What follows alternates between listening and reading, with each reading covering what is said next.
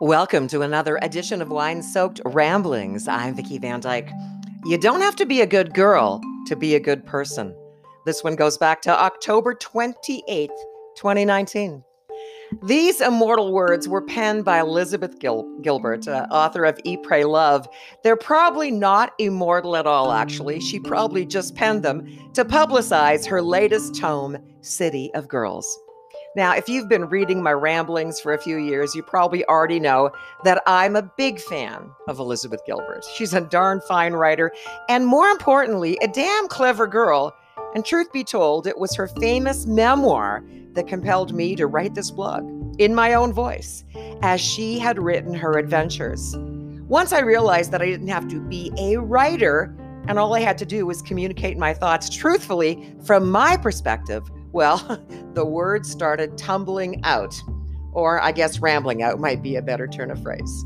So I had just started reading Miss G's new book, and I'll admit that much like her previous work of fiction, the signature of all things, it's a slow starter. So slow, in fact, that after about 50 pages and dwindling optimism, I almost gave up on City of Girls. I didn't. And I'm so glad to report that now, more than a third of the way in, I am becoming more interested. The characters are more interesting, more rounded, more compelling. City of Girls starts out in the 40s when good girls were just that, good. Women were supposed to be virgins until marriage. Moral propriety was installed from a young age. Wanton behavior was unacceptable, and a reputation was something you definitely did not want to ruin. At least that's what I think. You see, I wasn't around in the 40s. I've just read books and watched movies and listened to my mother. There were rules. Rules were meant to be followed.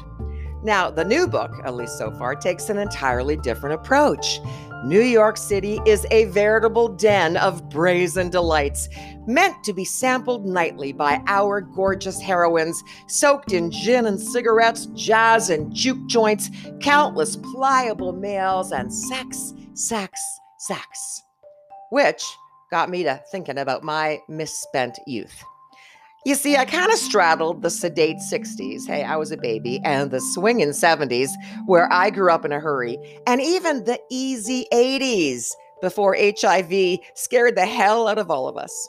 I was a late bloomer sexually, and yes, there was a very real part of me who believed my first lover would become my husband.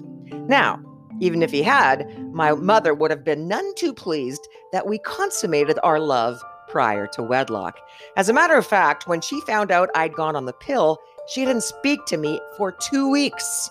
My father, on the other hand, said, "That is something, Vicki, that you tell your father and not your mother."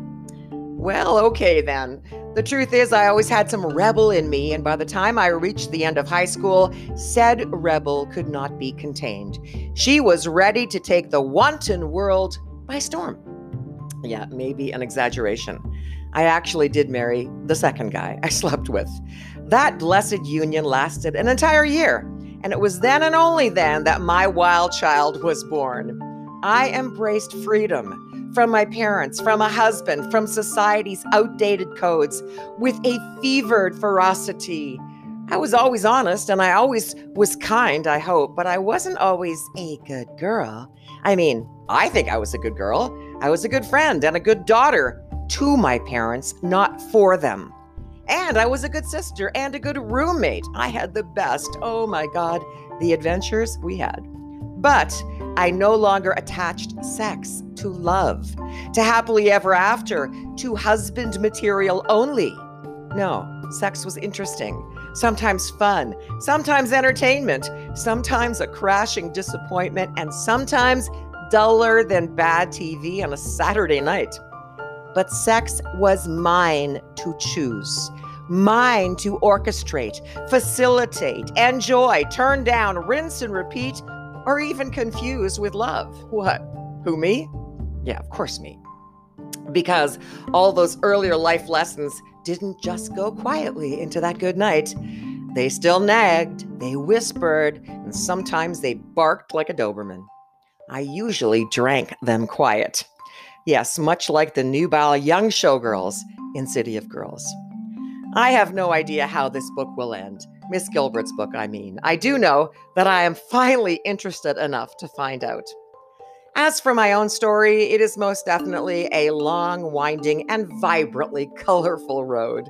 Who knows? Maybe one day I'll write it down.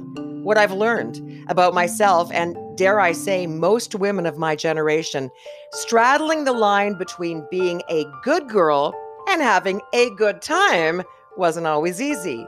And don't get me wrong here. When I say a good time, I don't mean a licentious and corrupt pursuit of carnal pleasure. I mean freedom. Freedom to act as men have acted throughout the ages. Freedom to explore. Freedom to experience. Freedom to choose. Freedom to be 100% human in all its glory. Nope, it wasn't always easy. And it didn't require alcohol either. It required fortitude. It required belief. Belief that men and women don't get separate rules. Belief that sometimes pleasure is in itself a highly worthwhile pursuit. Belief that my mother's rules are not my rules. And most importantly, belief that just because my mother's rules are not my rules, I am not a bad person. Yes, I learned long ago, even without help from Elizabeth G., that yes, you can be a good person and not be a good girl. You can choose your path and walk it without apology, all the while still being good. Good to your family, good to the people around you, good to the world. My personal book has brought me to a wonderfully fulfilling place. Do I regret certain escapades? Of course. Do I remember them all? Yes, I do. And if I could change anything, yeah. Here's where you think I'm going to say no. But that's just dumb. Of course I would change certain things. Wouldn't we all? The point is, I had the freedom to choose to make mistakes. The freedom to live by my own definition. The freedom to participate in my own life by my own rules. And for that, I make no apology. For that, I express deep gratitude. As for that city of girls, who knows how it'll all turn out for them? My gut tells me some will thrive and some will lose. I'm pretty sure that in the grand scheme of life, that goes for all of us, good girl or not. And when I look back now onto that book, I did finish it and I did love it. It just took some time to get into, and I can't wait for the movie. As for writing down my own story, yes, I did that too. And last year published my memoir, Confessions of a Potty Mouth Chef, How to Cheat, Eat, and Be Happy. And you can listen to that on a podcast, or you can buy the book wherever online books are sold. Thanks for joining me, Vicki Van Dyke, and I will see you next time on Wine Soaked Ramblings.